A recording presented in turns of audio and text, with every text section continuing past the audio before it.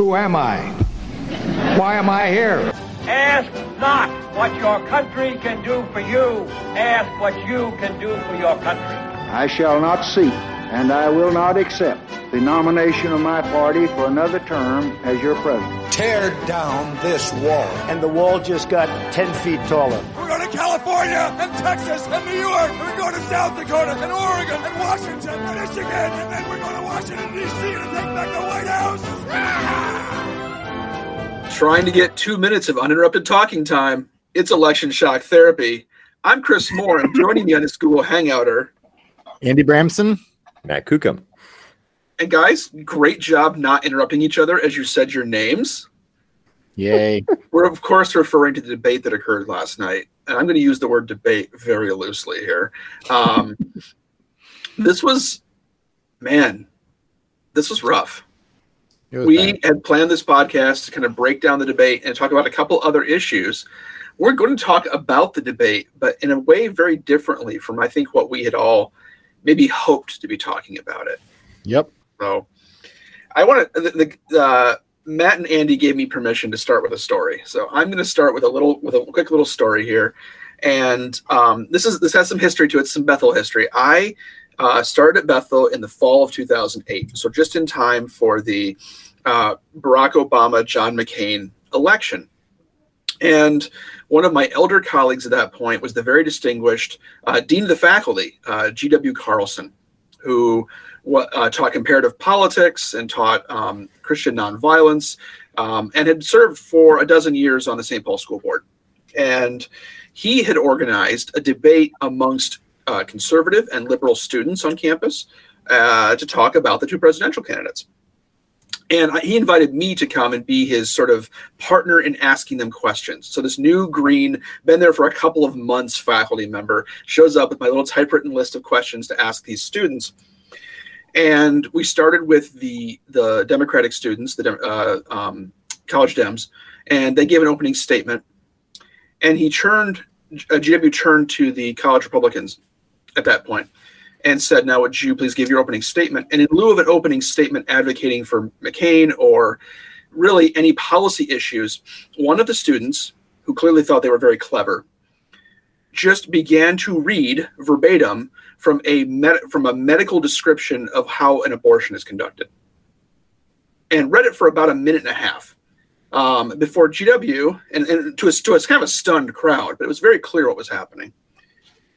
GW just got up, walked to the center, and stopped the debate in front of everybody, and basically said, that was clever. If you try that again, we're done for the night. Would you like to give an actual opening statement? And I wish, GW sadly is departed now from our, but I wish that he had been there last night to support Chris Wallace, to get up on stage, to stop the debate, and to say, would you like to try again? Because that's where we were at.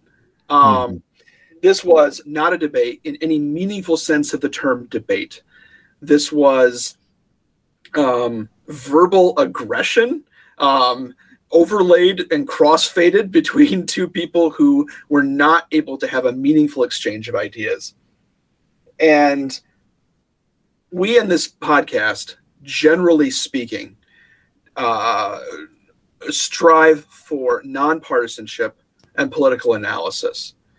But in the effort to provide political analysis, I have to share something that my colleague and friend Jim Bilby shared. Jim is a theologian in our BTS department here. And he said, imagine this following thought experiment. Imagine Joe Biden was debating George W. Bush, and that was the presidential contest. Would the debate have sounded like it did last night? Clearly no. They might not have agreed on anything, but they would have actually had an exchange of ideas and exchange of positions. Right. Imagine the debate occurring between Donald Trump and Barack Obama. Would it have sounded a lot like it did last night? Yes, I think it would have. And so I have to conclude that a great deal of the reason why the debate sounded the way it did was because of the president. Right. I think Joe Biden is not blameless in this in any way, but I think that there was a pathway where he could have had a more distinguished civil debate, and it was not open to him because of the choices the president made. Yep. And we don't have to go far back. I guess what I want to say, and I'll stop with this. I'm not asking for much. I'm not asking for Lincoln Douglas here, right? I'm not asking for hours of nuanced philosophical discourse. You don't have to go that far back. Go back to 2000. Go back to Bush v. Gore.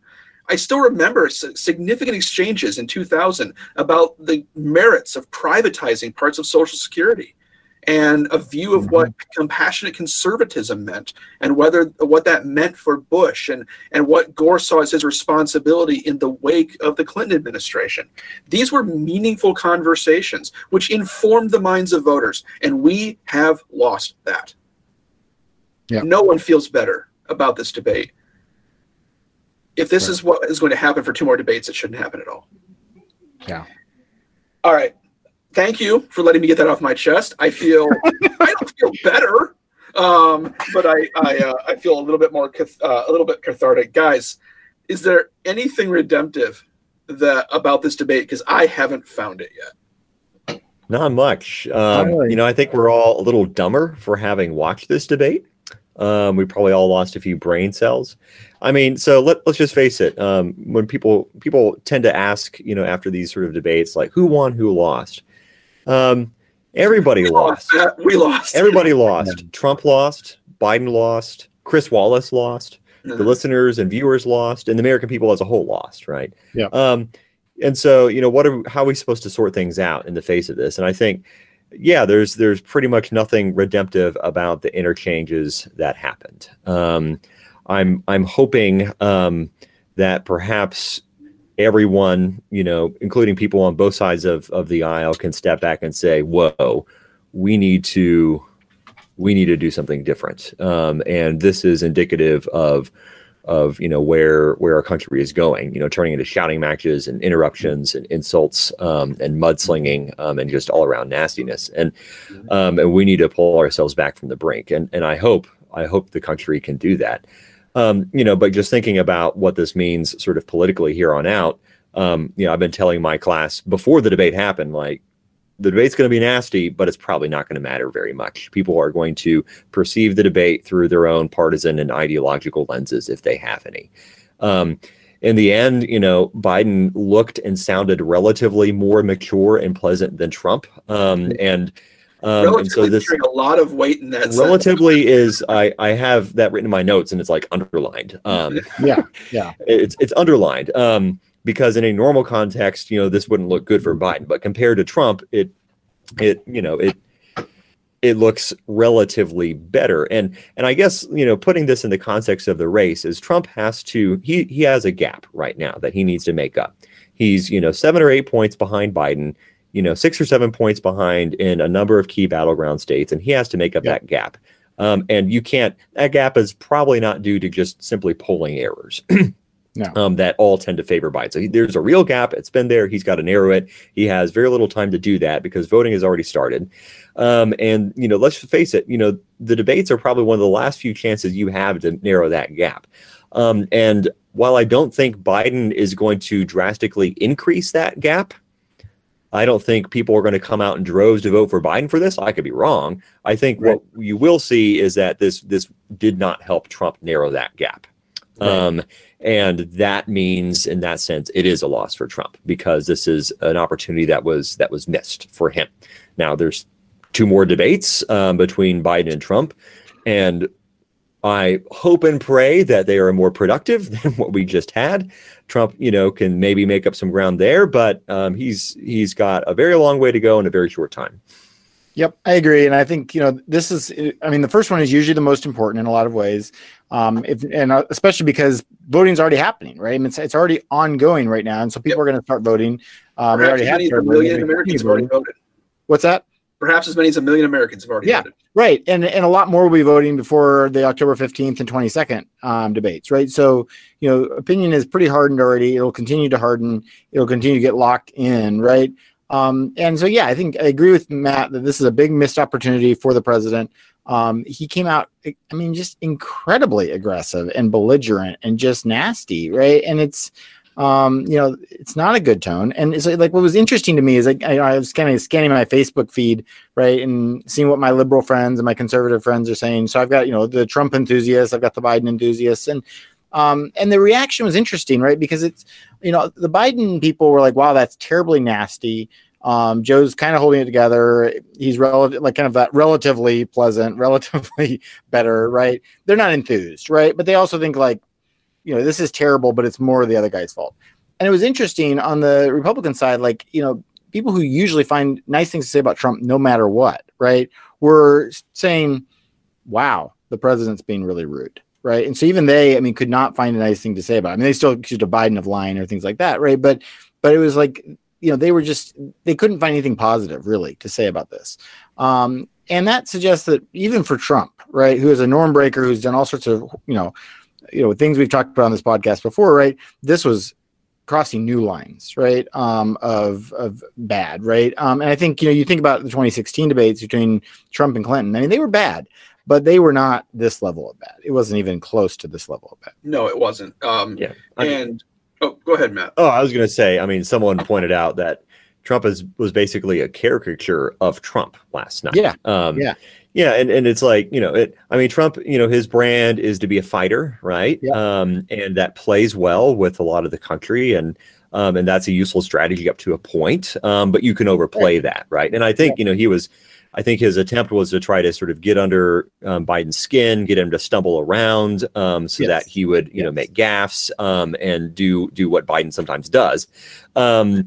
And, try to really push him. And, some people were saying that might be the strategy that Trump takes. And there's a danger that he overreaches, and he did. He overreached. And Biden didn't flail around, nearly as much as he has in other contexts, and certainly not as much, I don't think, as Trump wanted. So, if that was the strategy, it didn't work.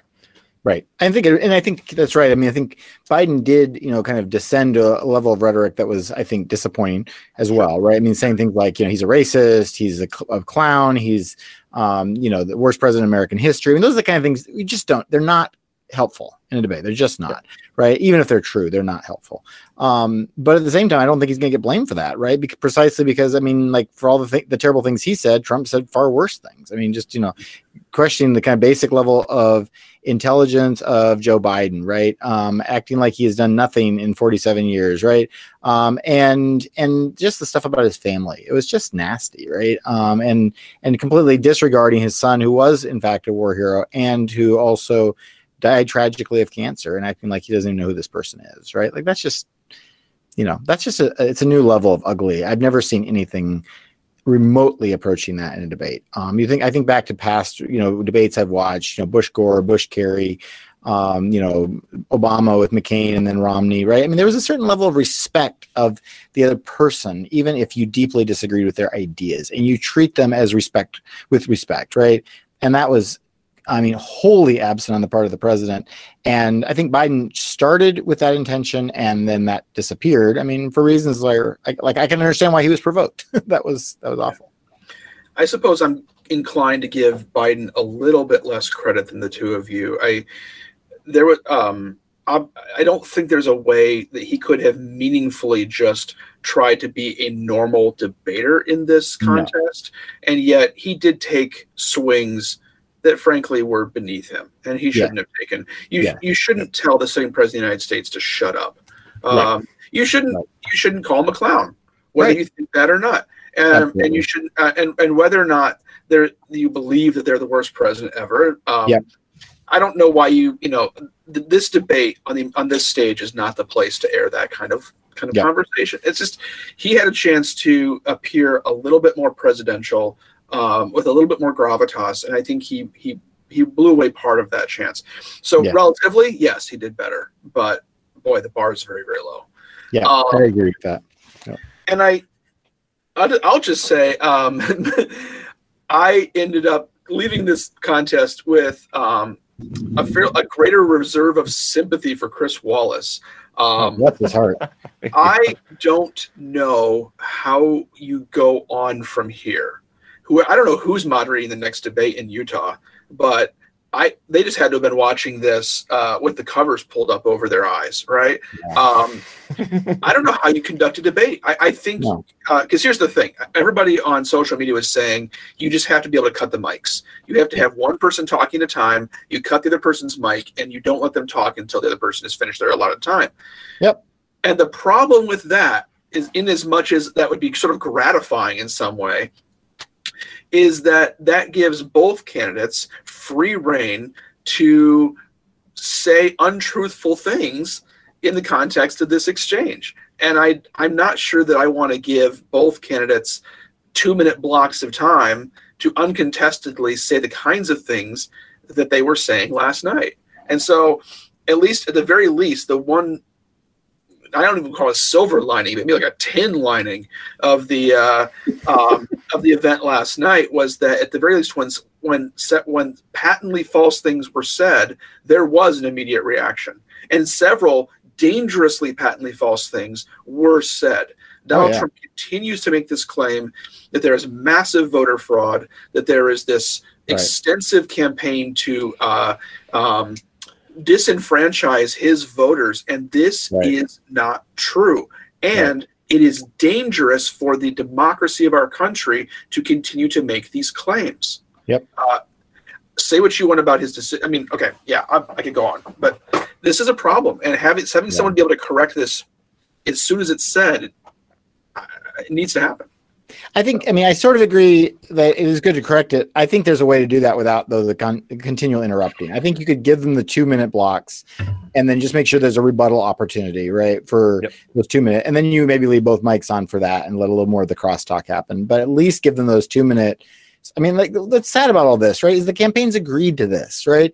Joe Biden's campaign agreed to this, which Wallace reminded them multiple times. You all agreed to these rules. These are your rules, right? So it's like, you're playing a game and you come out and immediately just start breaking the rules. And it's like, what's the point of this, right? I mean, like, I guess I would say, like, it might be nice to cut their mics, but you wish that two guys in their 70s could, agree to play by the rules that they agreed to, right? It's not like these are imposed by some authoritarian force outside themselves. This was their campaign's negotiation and they agreed to it.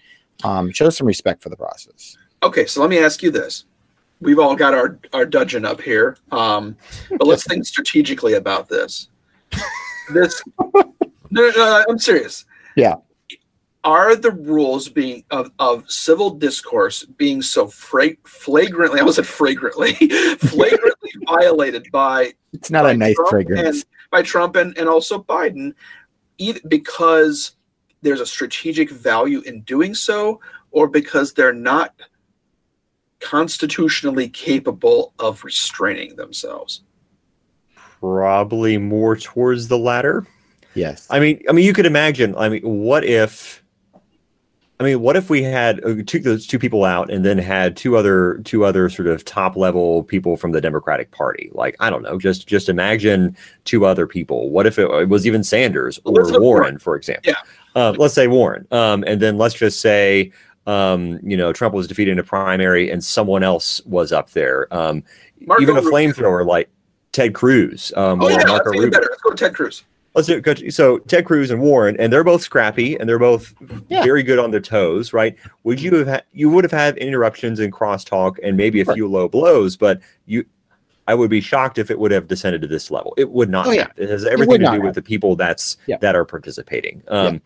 As a country, we can do better. And the two people running for office right now, this is, and I think it's unfair to say that Biden stooped to the same level Trump did. But Biden also has his pride, and he stooped lower than he should have by far. So, I think this has to do with the personalities that were involved. Yeah, and I will just add to that and say, I'm not sure if you have Warren or Sanders on that stage, they might well have been baited just as much as Biden. Right? It's true. Right? Yeah. But I think coming back to the point we raised from Jim Bilby, right? I think, it's why does this happen, right? And it's pretty clear who the instigator is, and it was the president. Yep. I wonder if it's completely an explanation that he's at his age and his temperament, he's no longer capable of having the kind of civil discourse with someone to whom he profoundly disagrees or even reviles, or whether he's decided that because the vast majority of Americans have already decided strongly who they're going to support, that his interest is in disenfranchising the undecided. And by making this process so distasteful that he'd rather just drive down turnout. I mean, obviously, that's what some of the rhetoric behind the balloting is as well. It's right. It's designed to limit how people vote and how with what frequency they vote. Right. That, or like the crime bill, bringing up, the Biden crime bill. I mean, it's not about getting African Americans to vote for him in droves, but it's trying to depress their turnout for Biden. Right. I mean, I think you could see the nugget of a strategy there, right, with what Trump was doing. And certainly, I mean, I think, I understand why his campaign would want to try to bait Joe Biden into hopefully looking foolish on stage. But it was, I mean, to call it heavy-handed, right, is just feels inadequate, right? Like, it was just, you got to be more subtle about what you're doing, right? And it wasn't even close. I mean, so I get what they were, I think, trying to do, but it was a disaster. And I watched the news a little bit afterwards, and they interviewed Chris Christie, who helped Trump to prepare for the debate, and he basically said, yeah, he came out too hot, right? I mean, he was still bashing Biden, of course, but he couldn't really say something nice about Trump's performance. So, I mean, I think they wanted him to do something like that, but not nearly quite like that. I have nothing else to say about this debate other than it's a hot mess. I am interested in two questions. One, will either side attempt to get rid of the debates? Will either side try to figure out a way to not have the second two debates? Because they're a travesty.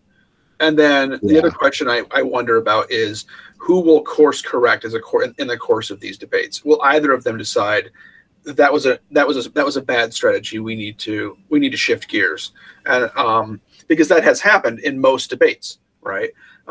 Is that there's Mitt Romney handed it to Barack Obama in their first debate, and Obama came out very differently in the second debate. Yep. And it's hard for me to imagine these two candidates striking a different tone, but maybe there'll be pressure to do so, and it'll be interesting to see if that happens. It's possible. I mean, presidential debates, every debate in the 3 debate series is a little different and feels a little different. So now we're in weird, unprecedented times, and heaven knows what could happen in 2020. But it seems possible that Trump could, if he wanted to, dial it back to, instead of being a caricature of Trump, just to be Trump, to be a fighter and a scrapper, but to sort of pull back and sort of go after the low-hanging fruit of on Biden's record, or just other sorts of things that could work well for him, and just at least depress turnout for people who might be considering Biden. So like, I think there is a possibility that Trump could do that, but Trump is notoriously undisciplined, and so it's just kind of a question of whether or not he'll see an advantage in changing tactics himself, and then making the decision to take a different course. But we'll see. I really don't think I'd be surprised if either candidate, including Biden, says, hey, we're going to not do debates anymore. I think it just looks weird, and it's not to their advantage to do that. I mean, I think if pull out, you look like a loser. It does. And then you get really attacked for being, a fraidy cat or whatever, or wuss. I think, maybe if the next debate is just as bad or worse, you could ostensibly, cancel the last one at that point. I suppose that's possible, but I don't think you can do that quite yet. So, and we have a VP debate before then too. So, and that's coming up next week. Which is hard to see how that does anything other than make people wish that the 2 VPs were at the top of the ticket. Right? Yeah, probably. They're younger. They're going to be more civil to each other. They can't not be. I mean, frankly, Mike Pence doesn't have it in him to do what Donald Trump did. He would not do that. There's no universe in which he does that, right? And so I think Harris is a classic, classic kind of debater. So I expect that to be a much more civil exchange with actual talk about ideas and records. In other words, what a debate should be. Yes. And in some ways, it's probably good that we're going to put a lot more focus and attention on the VP debate, because there's probably never been a better chance that a VP becomes the president through non-electoral means. Right. Yeah. Right. It's true. Yeah. Right. All right. let's get off this topic. I'm demoralized. Let's talk about something far more uplifting and unifying. Okay, maybe not. Let's talk about the Supreme Court. That came up. That was actually one of the nicer moments in the debate. Was the opening question? It did actually, and that was actually where I think you said, Andy, you still had a little bit of hope. So talk about what kind of hope you had about when the Supreme Court became the first issue for discussion. Yeah, I mean, like for the first 4 minutes or so of the debate, right, when they basically were asked the question about kind of whether the president should be allowed to nominate a court nominee at this point in the process, right? I mean, I thought Trump came out and gave a very solid, answer, like I'm president for 4 years, not 3. We have a majority. We can do this. And I'm going to do my duty. Right. And of course, Biden disagreed and said, it should go to the people, which was the argument the Republicans made in 2016. Right. Although, frankly, the president had a point on constitutional grounds that he does have this power, and it is still his term till January 20th. Right. And so I think that point was well taken. And they actually were both, just addressing the question, not interrupting. And that was great. And for 4 minutes, I thought, wow, this might be okay. And then, and then it wasn't. And it really became more and more not so. Yeah.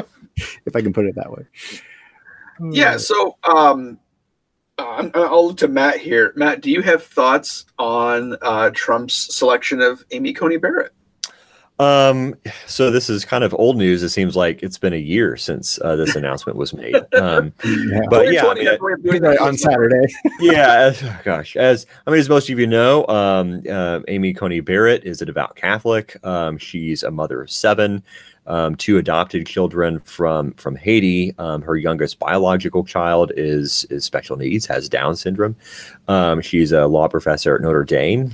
She was a Trump appointee to the 7th Circuit Court of Appeals, which is based out of Chicago.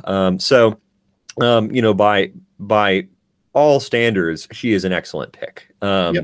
She's very intelligent. She has, a relatively short sort of track record as a judge. But what we do know is that she has a stellar mind, and she's fairly principled in her approach to the law. She's probably in keeping with Scalia's approach more than probably any other justice. She clerked for Scalia at one point and said a lot of nice things about him. She's recognized by people on both the left and the right as being brilliant and being a good choice. So this is about as good of a choice as you can get. And Barrett is pretty much as close to a rock star as you can get for a conservative legal justice, other than Scalia.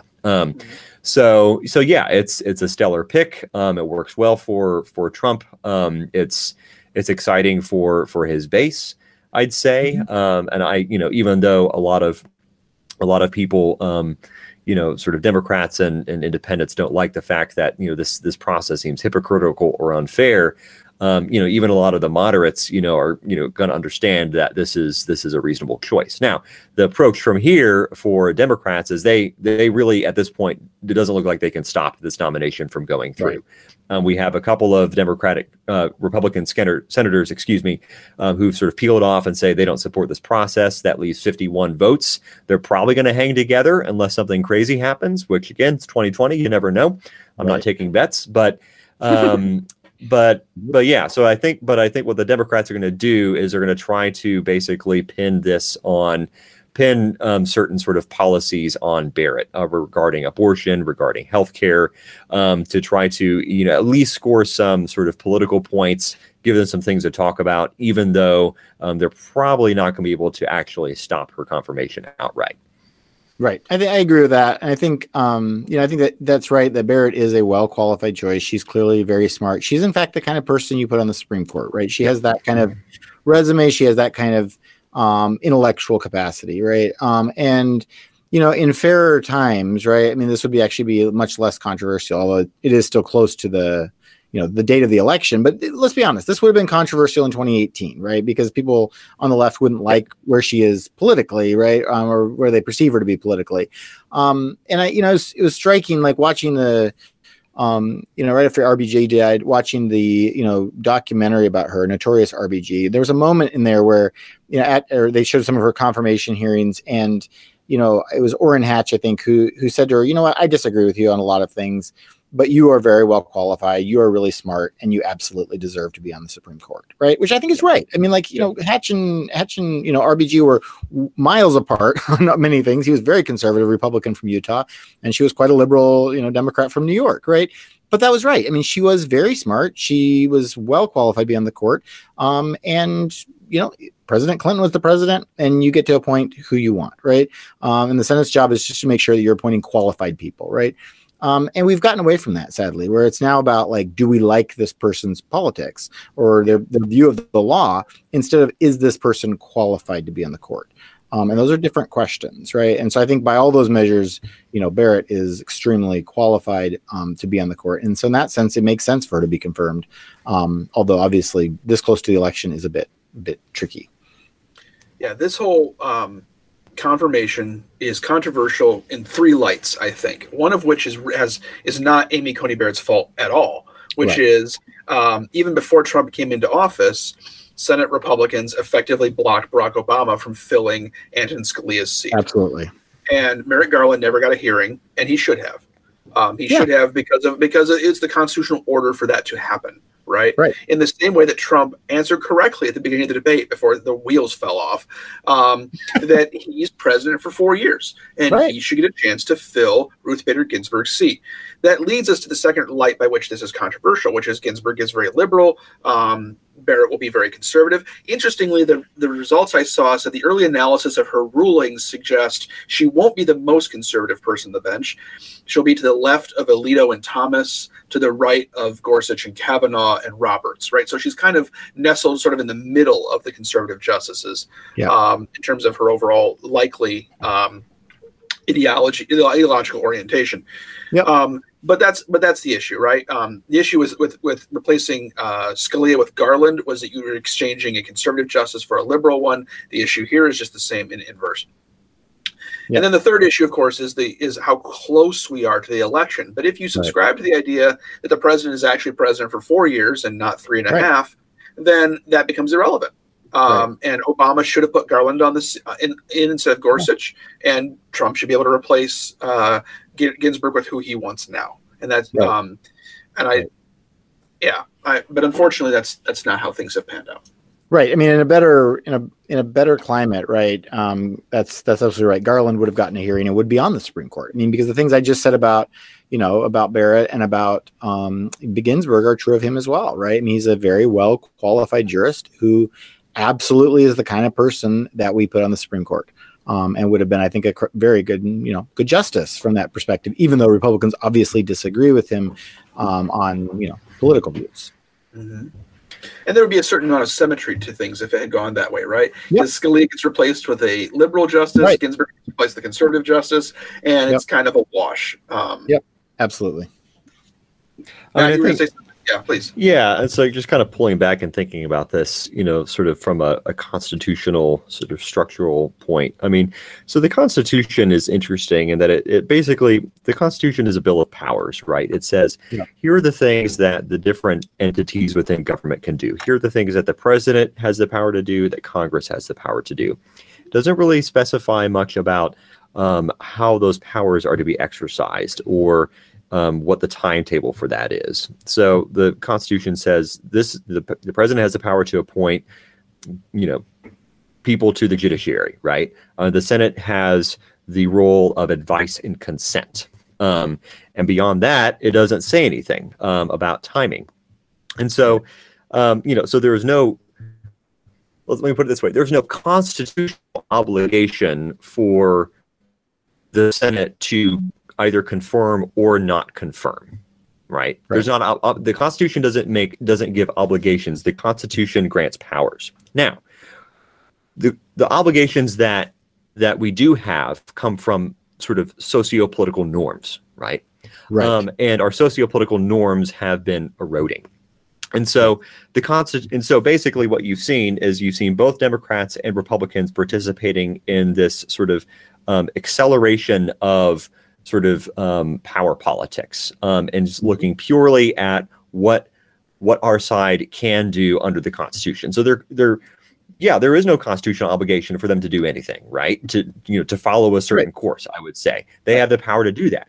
But the question is, what are the norms that are going to make this whole system stable and coherent and possible, right, without sort of the country fracturing apart? And that's the situation that we're in right now. Is both parties for the past 10 years, even going back to Democrats and how they treated some Republican appointees, all the way back with Bork and Thomas and others. Like we have seen this gradual erosion for several decades now, and we have not reversed course yet, and that is eminently depressing to me. And here's the problem, guys. Here's the problem. There's no end in sight to this, and at some point we're gonna have to pull back from the brink. And otherwise, you're just going to see this acceleration of, and you notice, Joe Biden dodged questions about whether or not he supports ending the filibuster or packing the courts. We don't know really what he thinks on this, right? Maybe he doesn't, but he's certainly not addressing the question. And if Democrats do that, or Democrats say, we're going to admit new states to the union, try to get in the Senate, and they can say like, hey, this is just, we're allowed to do this in the Constitution, right? Yeah, the Constitution says they can do that because the Constitution doesn't say anything about obligations. It says about powers, right? And the Republicans can't come along and say like, well, based on principle, you shouldn't do this, because the Republicans have just basically reneged on acting in a principled way and following norms. And so until both parties come back and sort of retrieve at least some basic sense of norms and obligations to the system that really have nothing to do with the Constitution itself per se, the actual text, till we get to that point, this power politics, acceleration is keep on going, and we're in trouble. Yeah. Right, because it functionally means we can only get things done when one party kind of holds all the power, right? When they have the House, the Senate, and the presidency. And that's often not the case. And what are we going to do in those moments, right? And so, that's why the refusal to consider the nomination of Garland, who's a center left type jurist, very well qualified, was such a bad moment, right? Because you need to do that, and you need to vote on the merits of that nomination, because that is the president's role to appoint, and Senate needs to consider it, right? And the refusal to do that then laid this really, it's not the beginning of it, as you rightly point out, but it was kind of one more step in this bad direction. Well, gentlemen, I think we need to what a cheery podcast, right? Put aside the court for now. I think I agree with you all. I do have one quick question actually from Matt. Do you think this will be a straight party line vote on her confirmation, or do you think some conservative Democrats might peel off and vote for Barrett? I don't know. It's too early to tell. I haven't heard any significant rumblings yet. It's possible you could get Joe Manchin or a few others jumping over, but really they don't have to. I mean, sort of if this was not right before the election, then maybe. But I think they can just say like, hey, this process is unfair. The Republicans are being hypocritical. So on principle, I'm not going to go through with this. Right. So I think I'd be surprised if you get any Democrats peeling off. You might. And we do know there's a few Republicans that will probably peel off. So it won't be straight party line. But it's going to be pretty close to party line.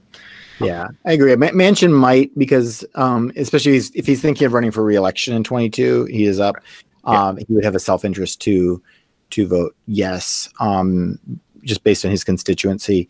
Murkowski said she's open to actually voting. She just doesn't really want the process to happen. So I actually think she might come around and vote yes. Yeah, that's possible. I assume Murkowski and Collins will ultimately vote for Barrett. They just didn't like the process. Yes, although I think for Collins it might make a difference whether the vote is before or after the election. She might feel like she has to. I mean, kind of the reverse of the Manchin situation, right? She might need to vote no.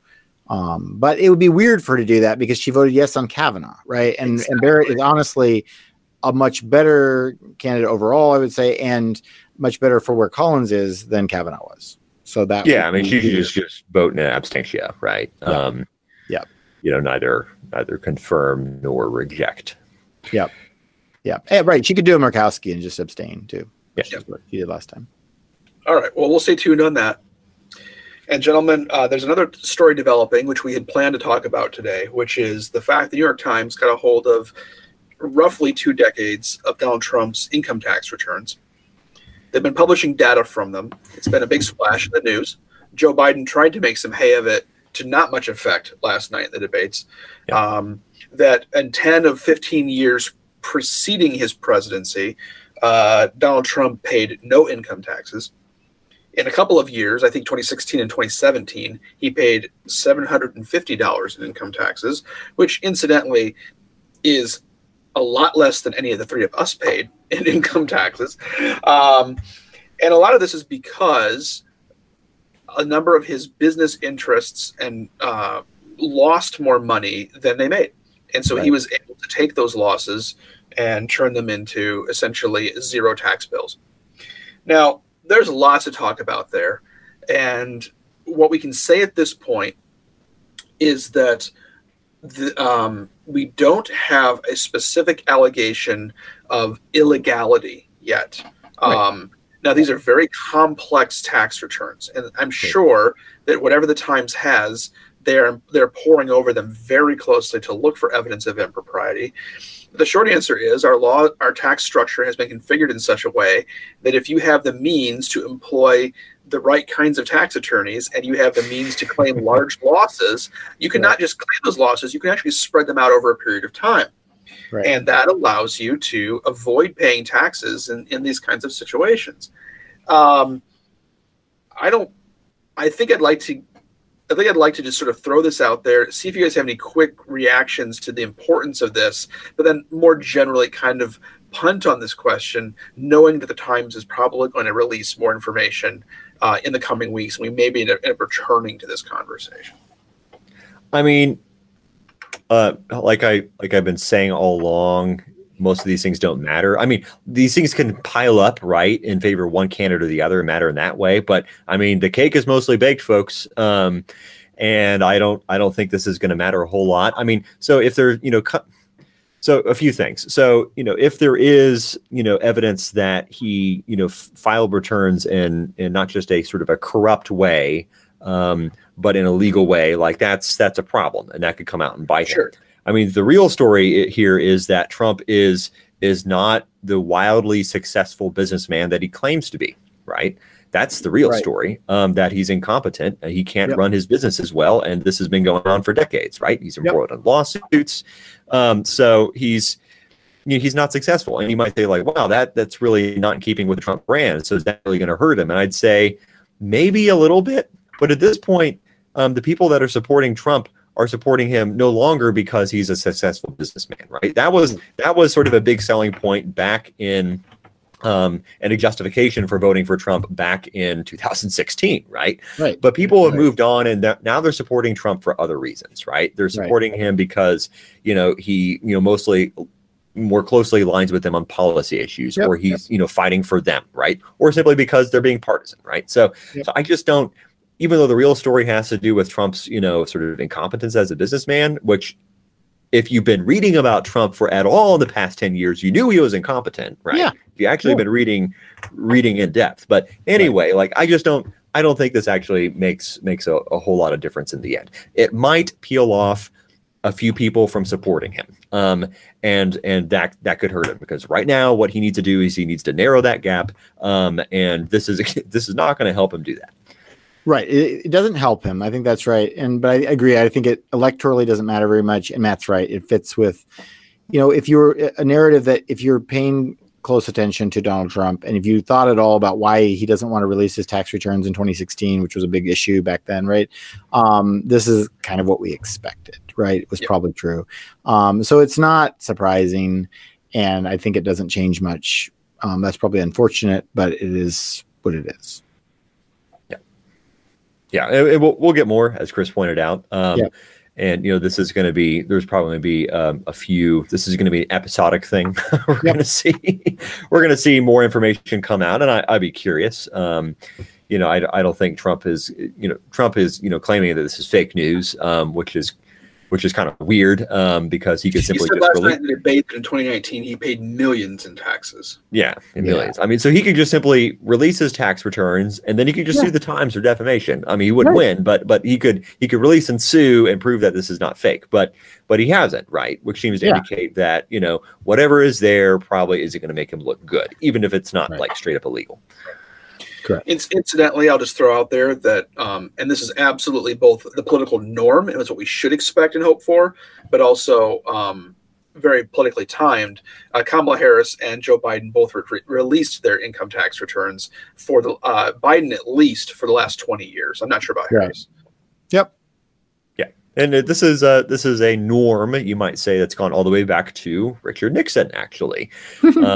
Interestingly enough, a Republican, because he was seen as someone who had some shady dealings, and so he released his tax returns. And this is something that every candidate since Nixon has done. Yep, except Trump. Except for Trump, yes. So. Well, guys, we've usually I like to end these podcasts on a high note, and that's not going to come here.